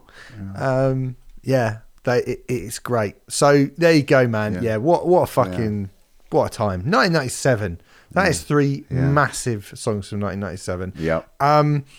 It all gets a bit squiffy after this, I think. Right? I think some good Brit rock albums that come out, but you mentioned like Shaving Peaches by Terrorvision. We've talked about the acrimonious departure from the scene by Three Colours Red.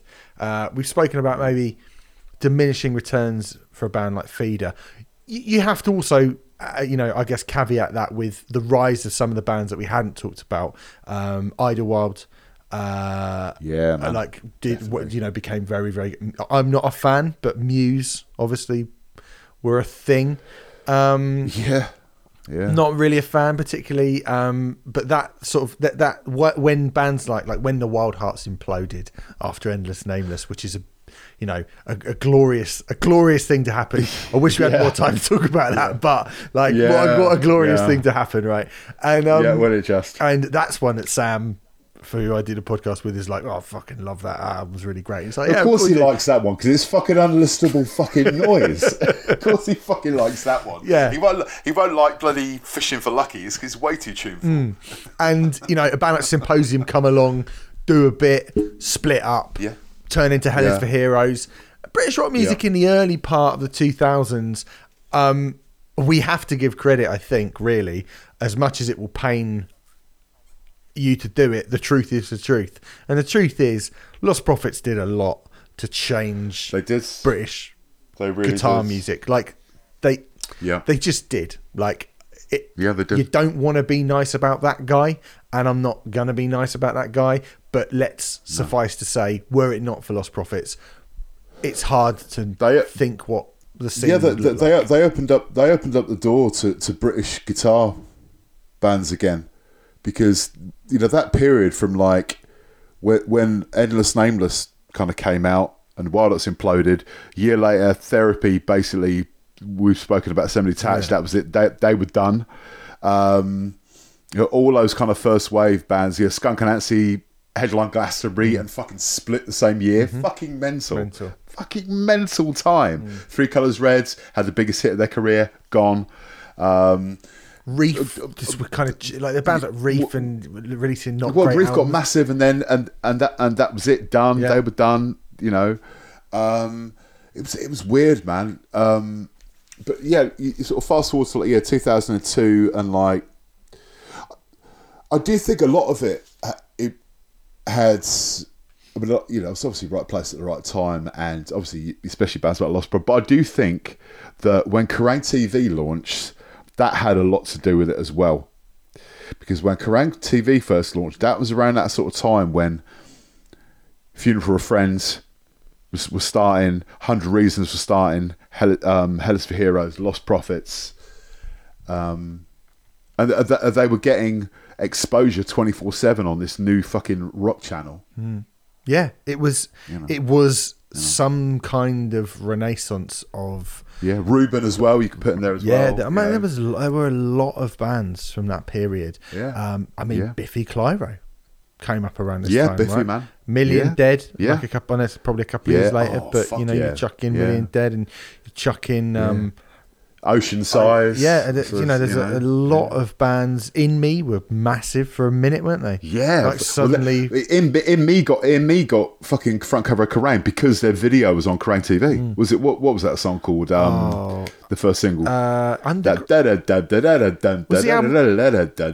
remember. The album was Overgrown Eden. Overgrown Eden. Yeah, I was thinking Underground Eden. Yeah, I can't remember the name of the song. Anyway, Underdose. That was right. The first Okay. single. Yeah, It was everywhere. But there was a bunch of just these bands that suddenly came along. I would say, kind of really. Not necessarily strictly in the aftermath of Lost Prophets, but Lost Prophets, like you say, they broke the door down for them. And one of the bands who had, again, been kind of chugging along, we've already mentioned them, How Ace the Buildings was an album that I got. I don't think I got the day it came out, but I got it pretty early on because Kerrang... I got it the week it came out. Foghorn was on a Kerrang CD. What a fucking mad song. And again, I went to Red and Alley Cat to watch. I went to watch so many times on that. Same. That period of How Ace the Buildings and A versus Monkey Kong, I must have seen 25, 30 times. If Ross from Symposium is listening, which you kind of assure me that he is, Ross, I apologise for getting on stage and kissing Jason Perry at the Scala and then jumping off the monitor and landing on you and basically killing you. Not basically killing you because you're still here, but that happened. I remember just being like, I'm going to fucking jump. I'm going to That's the most 90s story you've ever told. I'm going to jump off the stage. And I remember like a load of people moved and I just saw, and I was like, as I came down, I was like, fuck, there's only one bloke who's going to, and it seems to be Ross from Symposium. So it was a very confusing thing, but I think I just kind of clattered him. Crushed. I don't know if he got out of the way in time or not, and I just landed on the floor. But it was quite I just remember being embarrassed and sort of confused by the whole thing. But anyway, great time. But I never really thought to myself, that'll happen. Yeah. Like that'll be a thing that the pop chart, because they were too cartoonish and ridiculous. And then it was especially mad. Yeah. Again, riding the wave. Riding the wave, man. They certainly were. Like you said, A were the perennial support bands. They were always so much fun live. Probably the most fun band out of all of them. out of all of them, it was just like, I don't know, just eating a kilo of sweets washed down with a crate of Red Bull whilst listening to Van Halen or something. And obviously the Perry twins, Jason and Adam, God bless them, man. Jason Perry, he was Brit Rock's kind of answer to, like, if Sting and Geddy Lee had a son. Yeah. But like you said, I used to see them all the time. They used to play. There used to be this little shitty venue in Cambridge called the Boat Race. They used to play it like every 3 months. It was like 150 cap venue. And I'd always buy their singles. I mean, the first time I saw there was like 3 people there, literally 3 people. It was at the Harlow Square. They were supporting a band that we went down to see. And I fell in love with them. I remember going to like our price and ordering 5 in the morning on single. And then I remember Bad Idea getting single of the week, and I was like, oh, that's that band. I remember buying the Bad Idea single. Fuck. Even now, it's playing in my head, and it's just making me smile. Did you ever hear the B-side, Good Idea? Oh, Good Idea. Oh, yeah. Good Idea. Yeah, easy B-sides. Good Idea. Yeah. Genius. Fucking genius. Rocky 4, I remember being one of the ones that was, Rocky 4, great. Yeah. And then obviously, like how Obsessive Buildings, it's just a kind of giddy teenage rush of an album. And then, Monkey Kong comes out. I remember Zoe Ball making I Love Lake Tahoe her single of the week. And I was just like, okay, here we go. Strap in, boys. My Secret Band are now going to get big. Yeah. And again, it didn't happen. It just didn't happen. No. It was too out there. It was too wacky. Well, it was too fucking. I don't know. It was just. I mean, I loved it. I fucking adore A versus Monkey Kong. Objectively, possibly their best album. Definitely their best album. I think. I mean, I went to see I think it was about 2 or 3 months before COVID hit. I think it was Christmas 2019. Me and Prim went to see A because they were doing the Monkey Kong 20th anniversary tour. We went to see them in a 3/4 empty Coventry. I can't remember what the fucking venue's called in Coventry now, but rum old venue. But they were fucking amazing. I saw that tour at the Garage. I went to the Garage to see that tour. Yeah, I think the Garage date was the night after, and it was fucking heaving. Yeah, and what we're about to talk about from the next album. Yeah. They do that. They do that in like the Forum or the fucking Shepherd's Bush Empire. Yeah, but when they do A versus Monkey Kong, they do the Garage, which says everything. I think. But basically, when they do the How I Said Buildings tour, they're basically going to be playing my bedroom. That's the size of the venue. Would love it. But yeah, like I genuinely thought I was like, okay.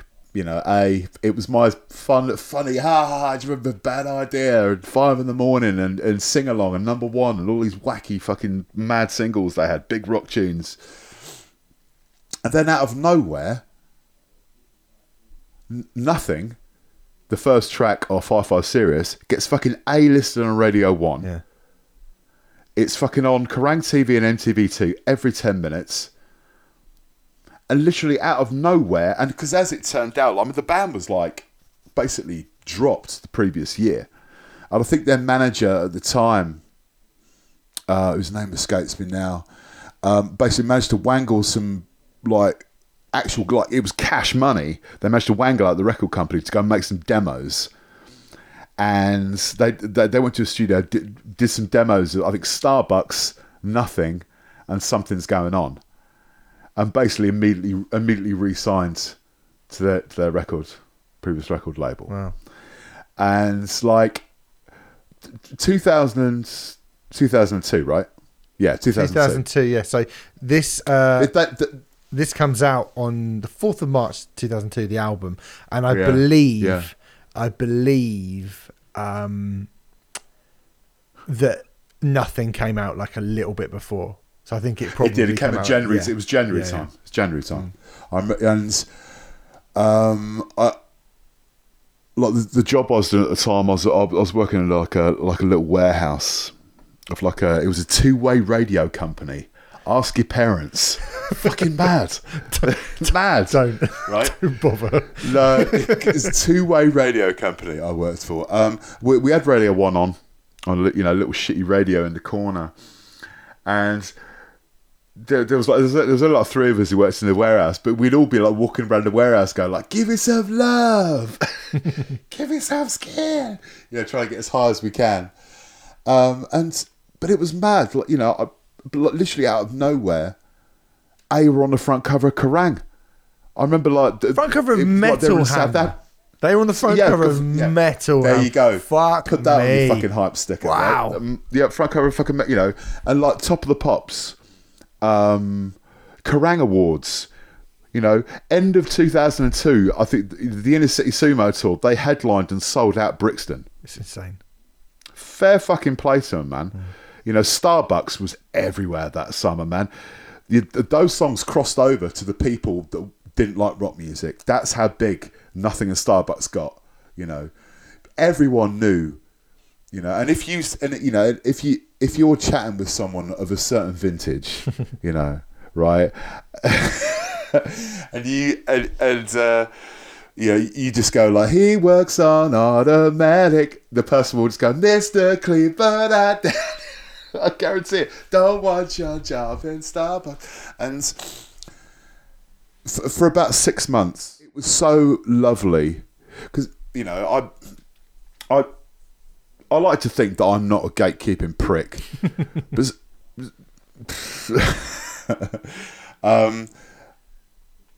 but sometimes I'm just like, how fucking dare you? They're my secret little band, right? How dare you fucking listen? No, you're not listening to this shit. No, you're not worthy enough. But I was so fucking happy, right? When A got big, I was so happy. I was like, yeah, go run free. But again, like, especially like Three Colours Red, like Terrorvision, like Code Dog, that glorious 6 month period, they were fucking everywhere. They were huge. Yep. Huge band. And then, it was another 3 years. I think Jason was ill, then he lost his voice, they had record company issues and shit like that. But then, the next album, Teen Dance Ordinance, came out in 2005. And so I think I was the only person who bought the album, I think. I bought it for about £1 in FOP about 2 years after it came out, I think. Hi-Fi. So here's the thing: I also don't consider myself a gatekeeping prick either, and I was delighted to see A on the main stage and playing Brick, and I was like, how weird. But the thing about it is that to make those songs, and look, don't get me wrong, nothing's a banger, right? Nothing's a banger. And this whole thing of them being, they're a one-hit wonder thing. Like they played the Download Pilot a couple of years ago, and there was a few kind of people that I was with who were a bit younger, a lot of people there are younger than me, and they were going, what are they? They've got that one, and we're going to come in. And I was like, you all need to come watch A. So all these people came out and watched them, and I was like, they're going, they've only got one song, and I was like, I will sing every word to every fucking song they play, right?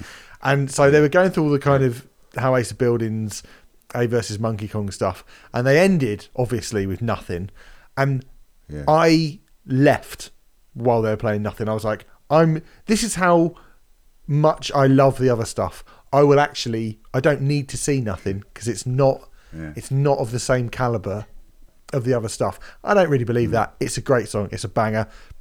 Something's going on is really good. Starbucks is really, really good as well. And but I think they did lose something about them. So I think the thing about A is that, the old folks are losers. They can't use computers. The streets are very wide. That's where Sonny Bono died. So funny died. Fucking some of that shit that they used to say. We like Van Halen and Iron Maiden. I'll rock your face in. We're Cheeky Monkeys. I went to see him once. I bumped into Dan P. Carter, and I went, "Are you going to play Cheeky Monkeys tonight, Dan?" He went, "No, it's a bit silly, that song. We're not going to play that anymore. It's a bit silly." I was like, You are silly. Like your whole. That's the point of your band. You're silly, right? Surely. Yeah. So mental. Anyway, so but I think, you know, they went from something which to me was like this kind of almost like skate punk version of Ween or Devo into like oh, they're a bit like Wheatus, or they're a bit like, you know, Stacey's mum, or they're a bit like the Bloodhound Gang. And I think their songs are good, but they don't have that character that the first two records had. And I think they had to kind of maybe tone it down a little bit, because, you know, of course they seem wacky doing nothing on top of the pop. Like, on top of the pops, oh yeah, it seems fucking mental. But when you put it next to like the stuff of A versus Monkey Kong, like, it's quite straight comparatively.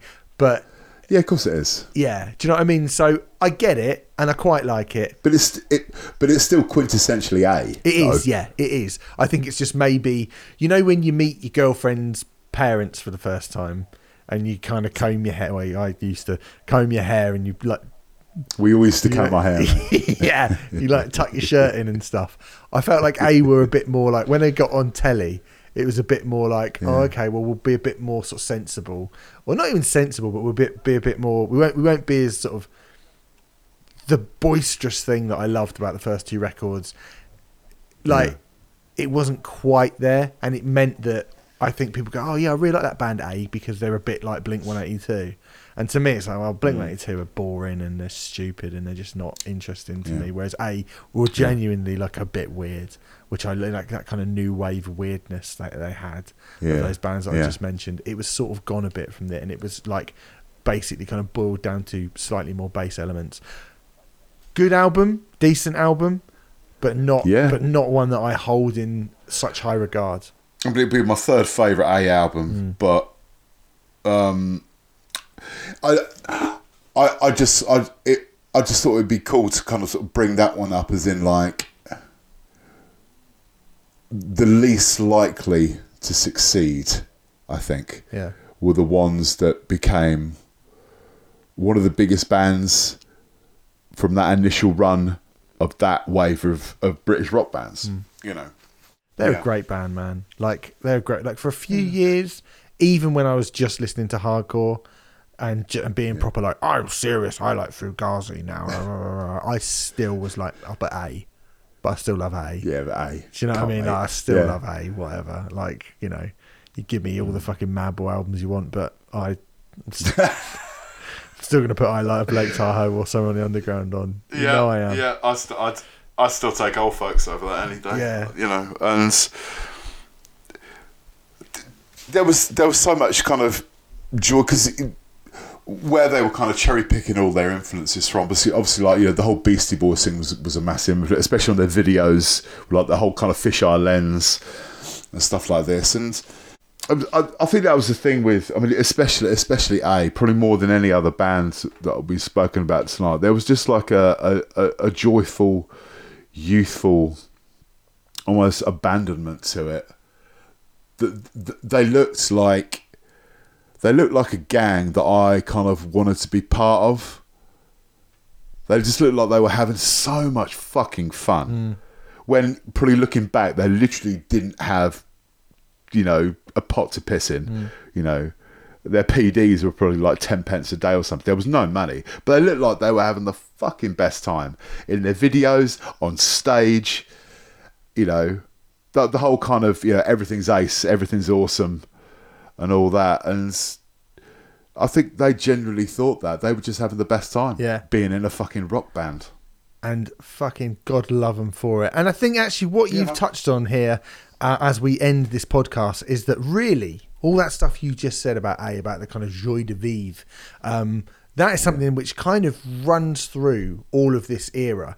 And when we get past this point and we get into places where Feeder are headlining Download, Biffy Clyro are playing arenas, Muse are playing stadiums, bands now in British bands, and I think it's cool, right? I think it's cool that British rock bands now can have careers. I think it's cool that a band like While She Sleeps can headline Alexandra Palace. That is fucking maddening to think that, you know, a band that heavy who came from the underground Sheffield metalcore scene can headline Alexandra Palace. The fact that Bring Me the Horizon, those weird deathcore kids, a headlining Download and Reading and playing the Brits with Ed Sheeran. Yeah. Like, that shit is brilliant. But I talk to a lot of bands, I talk to a lot of young bands, and it is different because they have a plan. They have a thing where they're like, we can, if we do the social media right and we do the thing right and we look the right way and we do that, really in 10 years time, we want to be at Brixton. And I think all of these bands that we've been speaking about today, I don't think any of them ever really believed that was going to happen. No, I don't think any of them had a plan to start with. No. I genuinely think that, obviously a lot of these bands got signed as a result of the Wild Hearts, I guess, and especially like sort of like the second wave of bands got signed as a result of Britpop. Yeah. Yeah. But I don't think, I don't think Terrorvision and their fucking wildest ideas ever thought they'd have a number 2 hit or would be, massively high up on festival bills and stuff like this. I don't think Three Colours Red ever really had a plan. I don't think so. I don't, as a kind of common knowledge, Curb Dog were too fucking lazy to have a plan. They can be asked. Yeah. Yeah. And if you were if you were writing the book for kind of commercially successful rock music, it wouldn't be like a high pitched guy singing about old people wearing a fucking wearing a visor and like sort of swinging his arms around. That wouldn't be what it was. Maybe that's what made it so exciting back then. That they were what's the phrase?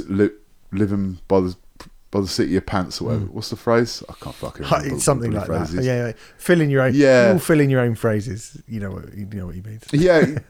Just put your foot down. Let's see what fuck happens. Fuck it. Just fuck it. Yeah.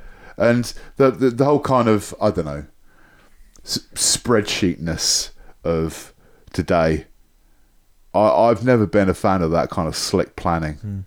But fair fucks to any band that work that way. It's an interesting man. An interesting balancing act because I think on one hand, bands are more professional now and bands have more opportunities now, and bands have like a real desire and they believe that they can be something. They really believe they can be something. And that's cool. That's brilliant. That's like fucking amazing for them.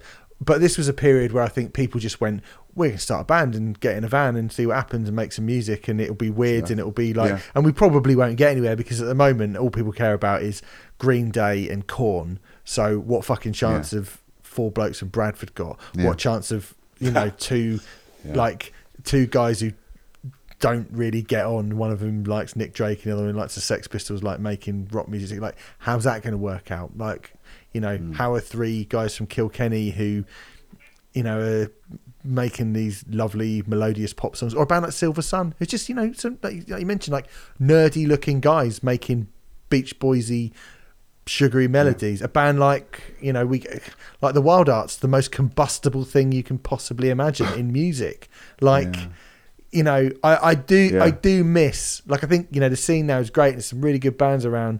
I miss the not knowing.